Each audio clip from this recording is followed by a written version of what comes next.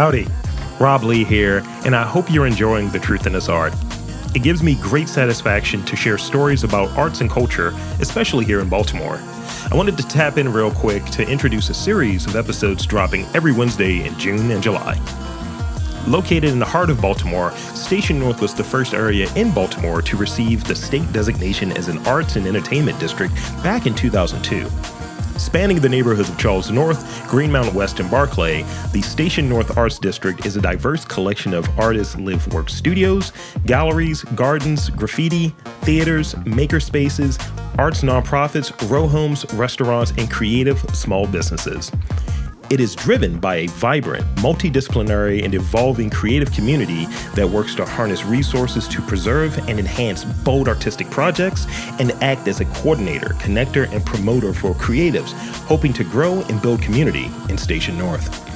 With this podcast, Station North is celebrating its 20th anniversary and its redesignation as an arts district. We're so excited to spotlight a sample of district-based artists to share more about their work, future projects, and how they make Station North a creative hub. Station North Arts District is now a proud program of the Central Baltimore Partnership. And now a quick message from this month's presenting sponsor, the Station North Arts District. Happy Pride Week! Baltimore Pride 2020 hashtag Together Again is presented by the Pride Center of Maryland. In Station North, check out the free Pride Film Festival at the SNF Parkway Theater, including Baltimore Living Archives, Pride Elder Edition tonight.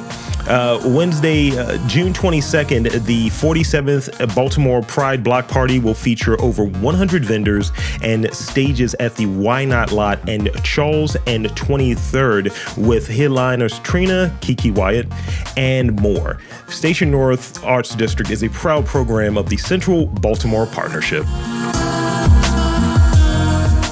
Welcome to The Truth in This Art. I am your host, Rob Lee. And today's guests are the director and the studio and program manager, as well as instructor for the Baltimore Jewelry Center. Please welcome Shane Prada and Elliot Keeley. Welcome to the podcast. We're good. Good. How are you doing today, Rob? I'm middling. I'm doing all right. Monday. Yes, it's after a long weekend of just kind of, it's one of those things when you don't have your normal setup over the weekend. You kind of do what you normally would do, and this past weekend was a departure from that. I was doing a little bit too much. I was like, oh, I have free time now to do some chores around the house. I'm going to buy blinds. I'm going to paint a little bit. And then it's just like I slept like a crazy person all Sunday. And it's like, maybe less next time. So thank you both for coming onto the podcast. And I want to start off, for those who are undipped and unfamiliar, could you both give us your vital stats? That's the background, and share what the mission about the Baltimore Jewelry Center is. I'll start that. So I'm Shane, the director at the BJC. So we founded the Baltimore Jewelry Center in 2013 and opened our doors in 2014. So we're coming up on 8 years in business. We are a nonprofit, independent school for metalsmithing and jewelry. That's basically the best way to describe what we do. MICA, the Maryland Institute College of Art, had a continuing studies program in art, jewelry, and metalsmithing. It had about a 22-year history. That program came to a close, and that's when we started the nonprofit. So we had a predecessor, which is a great way to start a nonprofit. Our main goal is just to provide low-cost, accessible education in metalsmithing and jewelry to Baltimore and beyond. We have opportunities for everyone from brand new artists or students who've never taken a class like those we offer to people who've been practicing jewelry making and metalsmithing for decades. We have classes, workshops, studio access. We also have a residency program and a kids and teens program and a workforce development program. And we have a gallery with an exhibition space. We serve about 500 students a year and about 150 independent artists through our rental. And we host about 10 resident artists a year for some more stats. Elliot, do you want to chime in? Maybe something about our square footage or our space? We have about just a little over 3,000 square feet of studio space, and the majority of that is devoted to classroom space. So when we have a person come in off the street and they say, "What do you do?" My answer is usually the simplest answer is that we're a jewelry school. Because sometimes people think that we're like a retail space, that we're something else that we're not. Well, and while we do have retail, mainly what we do, and mainly the reason people come into our space is to learn how to make jewelry. And that's kind of what my draw was to the BJC. I had heard about it as a space. I was familiar with the co-founder, April Wood, who's a longtime Baltimorean, along with Shane. They founded the BJC, and I moved here for the job. So my role is to support all of those programs that Shane just mentioned and make sure that the studio's running and stuff. Thank you. Thank you for sharing that. And I think it looks like you two are the people to talk to as I dive into having more jewelry on my fingers. People make fun of me. I start going to exhibition openings, and my brother is like, every time I see you have a new ring on, what's happening? Like, what are you transitioning into? What person are you becoming? Thanos? What's happening here? So, yeah, but that's really great. And education is a big thing. It's like these skills that people don't commonly have. And at least I know I have the question, how does this get made? Where does this come from? It's not like we just have jewelry suddenly, poof, it's there. You know, it has to have someone that's a metalsmith or someone that's working with these different skills to bring something together. So it's good to be able to have this conversation. So what inspired the jewelry nonprofit? And I think I got part of it with it followed what was there at Micah, but what inspired it? What inspired that kind of focus to say, you know what, I want to work with this moving forward. This is where my energy is at.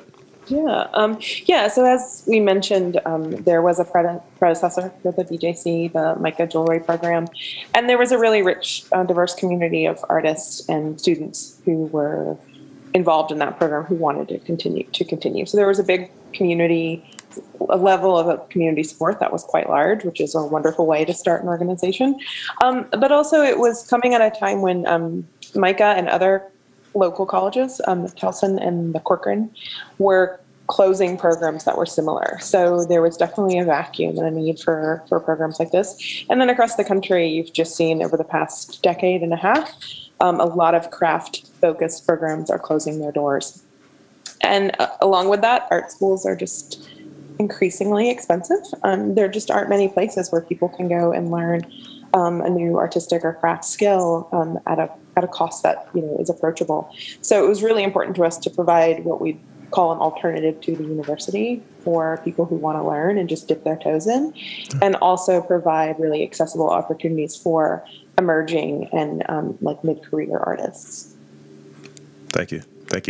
That's, again, it just sounds like interesting. It feels like you're motivating me. You're giving me the interest to say, I need to go take a class. I need to take a workshop. I need to be able to, as I'm going to start gifting people like jewelry I make. That I feel like that's a thing. I feel like that's a thing I'm going to start doing. Totally. So what was the draw to jewelry as a whole? Like, and what made you want to provide jewelry making opportunities for others? Because like I said, this is the first conversation I've had where someone's like, "Oh, I make jewelry." Yeah. So yeah, I think people are more. It's a little more common to hear maybe about like ceramics or woodworking or more artistic disciplines like painting and drawing, and jewelry. Jewelry definitely exists in a world of like retail and of glitz and glamour and something that you think of as expensive. And I think Elliot and I have very different approaches to this. I didn't come to art until I was an adult, until about 30. And I came to jewelry making through that Micah program. Sure. And just found it really compelling and quite frankly transformative. I'd never thought that I wanted to make things with my hands until I found it. So for me, it was just a really marvelous educational experience. And I was working in education and doing a lot of kind of craft work with kids. So it just seemed like a natural departure. And in general, I think, jewelry is pretty ubiquitous, whether it's just a beaded bracelet or an heirloom piece of jewelry, most people own at least a couple of things, and most of those pieces have some sort of narrative tied to them. So it can be just a really compelling object to carry through one's life. So next one's for you, Elliot. This is one I'm going to throw out there. So I read that exploring different processes, often incorporating ceramics, drawing, painting, and collage work into your work, while maintaining and specializing the practice in metal is integral to your work. It's really a summation from what I read of what you're doing.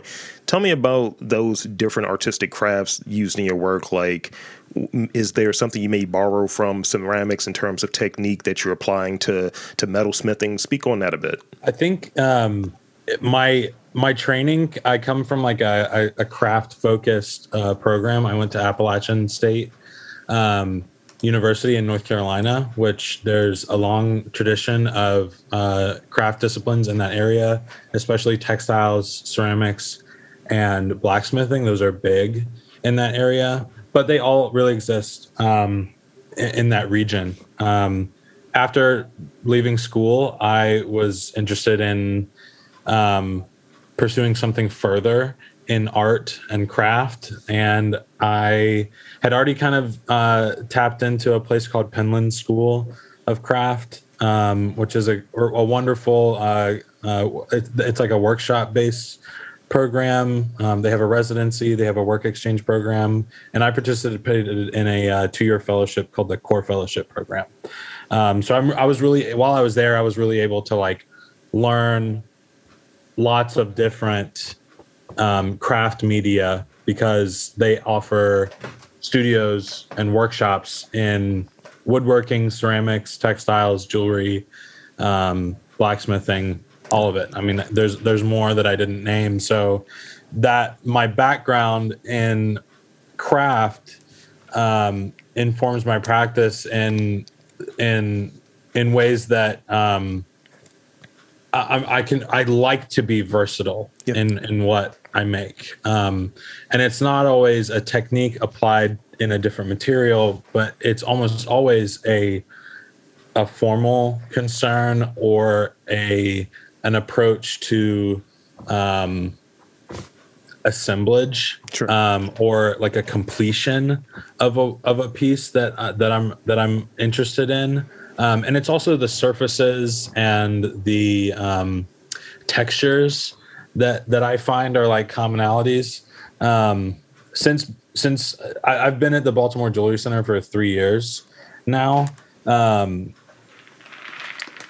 and entering this job, I knew this would kind of happen. I knew that those other things would take more of a backseat. Those other practices would take more of a backseat because I was being more involved and more steeped in jewelry and metalwork. So now my practice is even more so focused on metalwork. I still draw. I keep a sketchbook, and I have a painting studio at home. But ceramics, not as much, although I still, I still refer to some of those forms in my work, but it's become like the more that I learn and share and teach about jewelry, those are the things that that I think about most often. Thank you. Thank you for sharing that. I think versatility is a big thing where I do this podcast, and this was something that, I've only done for the last 3 years, like interviewing people and trying to navigate through questions and trying to sound interesting. And before that, it was just me kind of shooting the breeze with buddies and talking about the latest in news. So it's I have that skill set there where I can hold a conversation and do research and build things out. But this is a different skill set to be able to have a conversation and even moderate conversations. So it's something that kind of serves the other thing a little bit. It's okay, let me really think about the performance component of this, or let me really think about it being, to a degree, contrived. Another podcaster I spoke to recently pointed that out to me. He's all of this is a show. He's never forget that. It's always a show. And that used to be something that was lost on me, but having versatility helped me be more aware of what I was doing, regardless of it being done with people I know very intimately, being done solo, or being done with people I'm meeting for the first time through a podcast like this tends to be. So this is the next question I have, because I'm really interested in how people do their work and how they kind of structure their day. So when are you most productive? Like, is there a certain point in the day, like my best hours are first thing in the morning, I get up at 6, I fry some eggs and I get going and get the coffee and the whole thing. How do you plan out that day? What does that look like? Do you mean like work or like our creative practice? Because we both have our jobs at the studio, which are, full-time jobs, and then we have different creative practices. So which do you mean? Let's do both. Okay. Do you want to go first, Elliot? Sure. I'm going first a lot. In terms of my creative practice, I think a lot of people, they take a lot of pride, and I think it's sometimes performative. They take a lot of pride in being a morning person. And they're like, I wake up and I just get going. And that's really I think it's admirable if you are that way. I'm definitely an early riser, but I am not productive in the morning. If I have a day that I'm going and I'm planning on being in the studio, it's going to be several hours of like warm up and like preparation in order to like get myself to that creative space. So I might go to the studio for a couple hours, work on something else unrelated. And then after being there for a little bit, then I'm ready. I've like gotten myself into the spirit or the mode of being in the workspace. So I really, it sometimes takes me a little bit. And I think by midday or later in the day, I'm ready to get going, and I've got everything set up and I'm ready. I'm like in the headspace. So, yeah, some people can wake up and hit it, but I need 2 or 3 cups of coffee sometimes. And I would say I'm kind of the some people that Elliot's talking about. I'm very good at like setting a schedule and just doing it. I try to balance a couple different things in my life, like I have an athletic pursuit, so I have to keep a pretty strict schedule to fit it all in. And generally speaking, I can, put a time on the calendar and be ready for it. Although like my making practice right now is a lot of sewing clothes, which isn't nearly as creative as what Elliot's doing. So I think that what he's saying resonates with me too. Like if I feel like I'm going to develop something from scratch, I can't necessarily just make myself do it. I do think practices like having a daily sketching time or like some sort of like rumination that results in feeding your creative energy can be really useful. But yeah, I have to be pretty structured or I will just like whittle my time away on only one thing. Yeah, I dig it. During the week, I try to block out things during the week. So I'll look at, all right, what interviews do I have? So I may have 10 to 12 interviews that I'm doing in a week with a day job. So you're doing research, a couple hours of research on the guests. And if I remember it was one interview where it's like, 5 of us are going to be on there. It's like, So, you want to have at least something like pertinent to each guest that's on there so they feel included in the conversation. And they're able to, kind of say that position. So I'll do that research and that prep during the week, usually on a Monday, that block of like from 4 to 8, maybe 4 to, no, sorry, that 4-hour block. So it might be from 8 to 12 or maybe 8 to 1. I'm prepping. And that's almost how every week goes.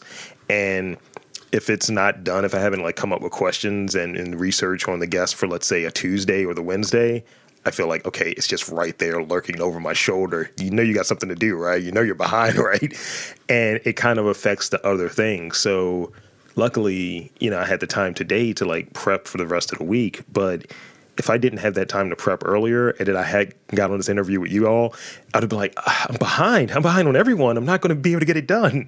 Mm-hmm. So that's literally how my practice kind of goes as far as the prepping piece. Do I have everything I need? And have I communicated with the guests? And kind of what we were doing earlier, Shane, of like, oh, well, let me make sure this is updated. Let me change this around and make it kind of fit what we're aiming to do. I feel like that's the completion part of it. In terms of the BJC though, in terms of our professional work, yep. I 100% rely on the studio schedule, our class schedule, to be able to block out my time. Monday afternoons, right now, we have 2 classes scheduled. That means that there's no one in the studio renting. That means that I don't have to be as available to people in the studio, so I can do something that might be more, might require some more focus on my computer.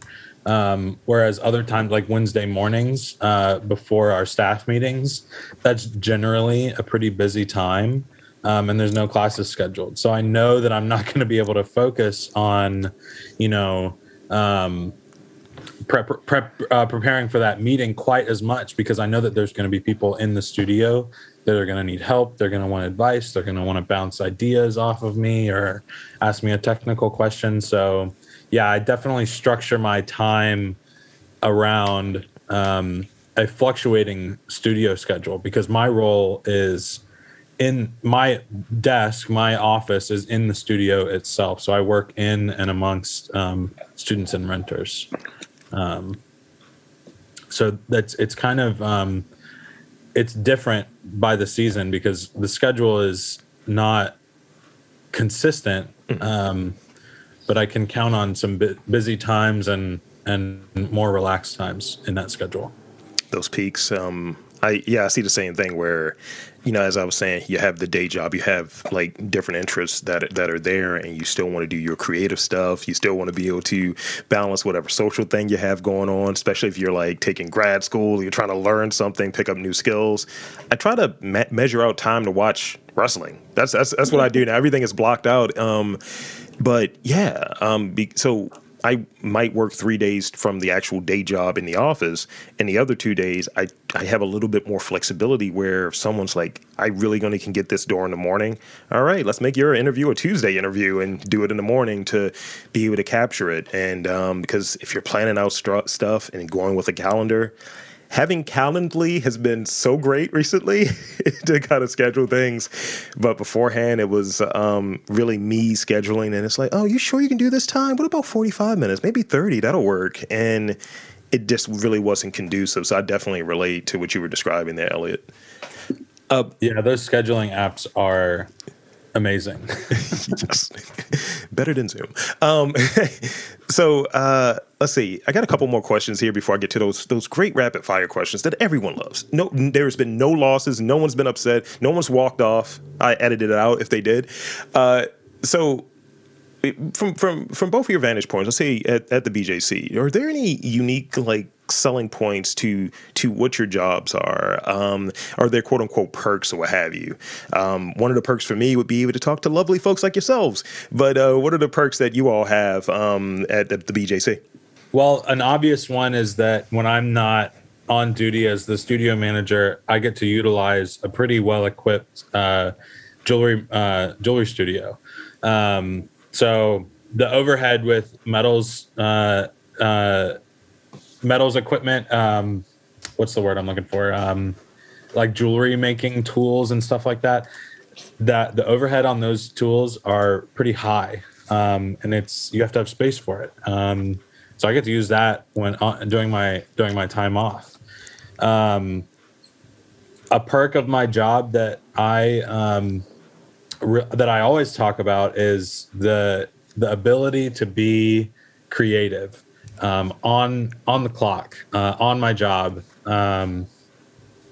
because I'm a resource to many people that are coming to the studio. They're asking me for my opinion on their current project, whether it's a design approach or it's a technical approach, I get to work through and talk with people about how can they accomplish that idea. And I can see that moment happen where they've like figured it out. And they're having some success and they're feeling empowered about the thing that they're making. That's the biggest perk of my job, is like giving people the creative jumpstart to like finish the thing or solve the technical problem that's been like weighing the project down. And I see that as a huge perk of my job. I also get to like melt metal at work pretty regularly. And if you've never seen that happen, it never gets old. It's always exciting. Yeah, I mean, I would say similarly, like just being able to work in a creative space, like even if I'm, writing a grant or making a spreadsheet, which are not super fun or creative, like there's just an energy that comes from being around people who are sort of in their happy place and creating something that brings them joy. And it's easy to take for granted, but it's something I tried not to take for granted. Also just being able to kind of keep our pulse on like what's happening in Baltimore in the art scene, but also more broadly in the art jewelry scene. That's really fun. We do a lot of networking, and that is an enjoyable way to work most days. What else? Being immersed in art is a nice aspect of this job. And also because we're small, it can absolutely be stressful to have your hands sort of in everything and manage everything, but it's also really gratifying to have a lot of autonomy and control over the decisions that we're making. And we're not having to answer to an institution or having to do things just because there's like the status quo. Yeah, it's legit. And that is, I think, a natural segue to my final real question, which would be describe the impact that Baltimore, more poignantly Station North, has had on your work. Like, you're in the middle of an arts district, and obviously there's the artistic component, the nonprofit component, the education component, all baked into the BJC. So tell me about that a bit. Yeah. I mean, it's really great to be in an arts district, whatever arts district that is, but it's especially cool to be in Station North because it was the first arts district that was designated in the state of Maryland. It was designated in the early aughts, which was right around when I moved to Baltimore. So personally, it's just been really cool to see that neighborhood kind of grow and change and then now be part of it. I think there's a lot happening in that area and there's potential for so much more. It's really cool to be at the center of it all and also to have the opportunity to help other organizations and other art spaces that are kind of just getting off the ground. We are pretty close to the train station, so we're more and more bringing in folks from DC, so that's pretty nice. I think there's something throughout all of Baltimore where there's always this vying for people to come in from outside of the city. And I've always loved Central Baltimore. I think there's just a lot of energy in the area, so it's nice to capitalize on that. We are close to a couple of schools, including the Baltimore Design School. We have a partnership with them. It's great to be near MICA. We get a lot of MICA students either during their time, but often post-grad as like interns. That's kind of what's on my mind. Do you have anything to add, Elliot? I think the only thing I would add is the MICA student connection, which we've seen more and more of recently. We had two recent interns who were MICA students, and they were in the studio quite a bit, taking classes and also working with me and my colleague Jen to make improvements in the studio. And one of them told me recently that they were like showing off something that they had made to one of their classmates, and they were like, "Where did you make that?" And we had created the perfect ambassador for the BJC. They were like, "You should come take a class at the Jewelry Center." And it's like, I think people don't think it, like you said, it's like you can't believe you're talking to a jewelry maker, but you have to start somewhere, and this is like a really accessible place to start that education. And art students definitely they have other skills in sculpture and 3D design, which are definitely they definitely apply in the jewelry studio.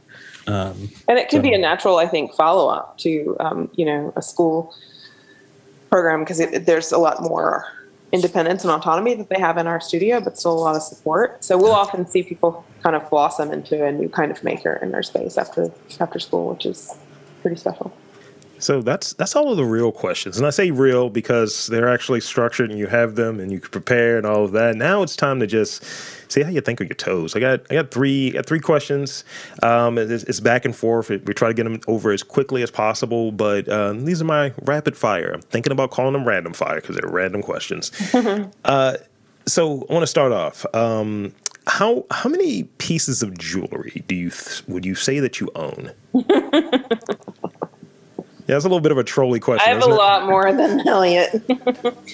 Oh, God. Oh, that is a tough question because I do a lot of trades with artists, and I would say somewhere between 60 and 80 pieces of jewelry. I mean, wow. That's a safe number for me. And they're not all like, I know you hear that, and I'm like, I must be like dripping in gold and stuff like that. But the people that I know that are making jewelry are not using gold and diamonds and stuff like that. There's a lot of other materials and like semi-precious materials and stuff like that. You might see some of the pieces I collect and think like a kid made them. You know, it's not like contemporary jewelry is definitely not gold and diamonds. I would say I probably have about 130 would be a good guess. I recently reorganized some of it so that I can see it all. Yeah.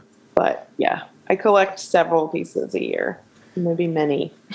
Now I had to really feel like I got to catch up. I was bragging earlier about becoming a ring guy. I have like 5 rings. I'm hearing like 60, 130. That's fine. Huh. All right. I wear a really large ring size. It's like the max for the standard ring size.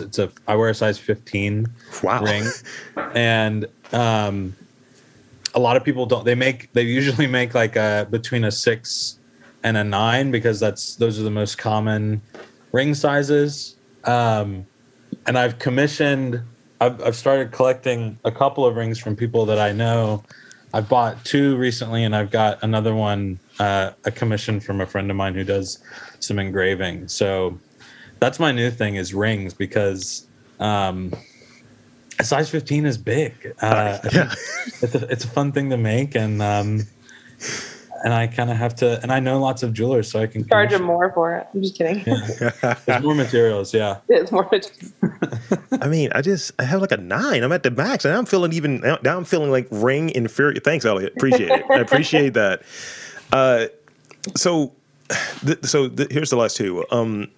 What is there a piece of advice you would give your younger self as it relates to your work? Like, something that you've learned over the last however many years, let's say like, 3 for you, Elliot, here, that you've learned, you're like, you know what, I wish I could have told myself this when I was younger. Maybe that would, make it a little bit easier for me.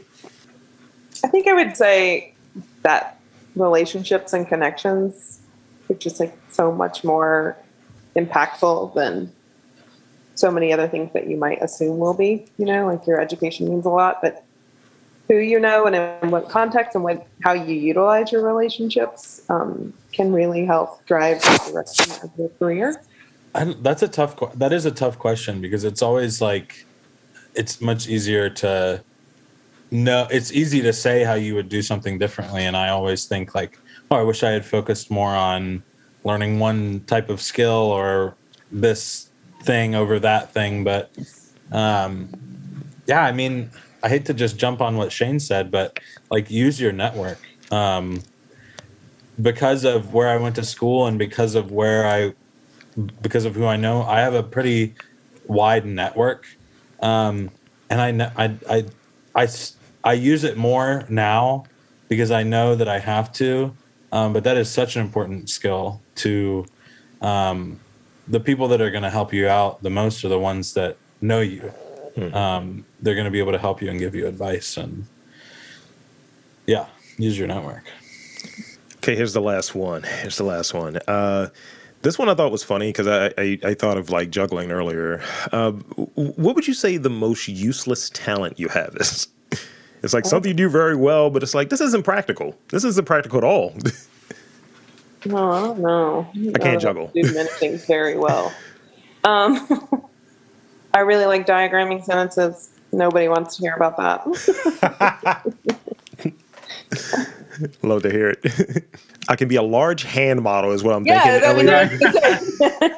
I mean, I'm moving right now. I can pack the trunk of a car better than anybody. Yeah, I swear. Elliot's very good with like spatial reasoning and Which I guess is pretty useful, but like, but it's not usually on a job description, right? Like, no. True. Yeah. It's like, you need help with your stock room. I got you. It's like, this, you're an accountant. Like, what are you, like, what are you saying? So thank you both for coming on to the podcast and sharing with me. And I want to invite you to share anything that you feel like we didn't touch on briefly in this podcast, and plug away, website and all of that good stuff, to have the fine folks check your stuff out and get into a workshop and all. Yeah, I would say that. And also our gallery space. It's like super accessible. Just drop by for 5 or 10 minutes and see what we're doing. We're open 7 days a week and we love visitors. Yeah, we have an open door policy that there's no need to make an appointment or anything to come and see the show in the gallery. You can see anything that we have going on, whether it's in the classroom or the gallery or, a free program that we might be offering. That's all online at baltimorejewelrycenter.org. I think you can follow us on Instagram. It's Baltimore Jewelry Center. Those are the plugs. Hey, there you have it, folks. I want to again thank Shane, thank Elliot for coming on to the podcast. And I am Rob Lee, saying that there's art in and around your city. You just got to look for it.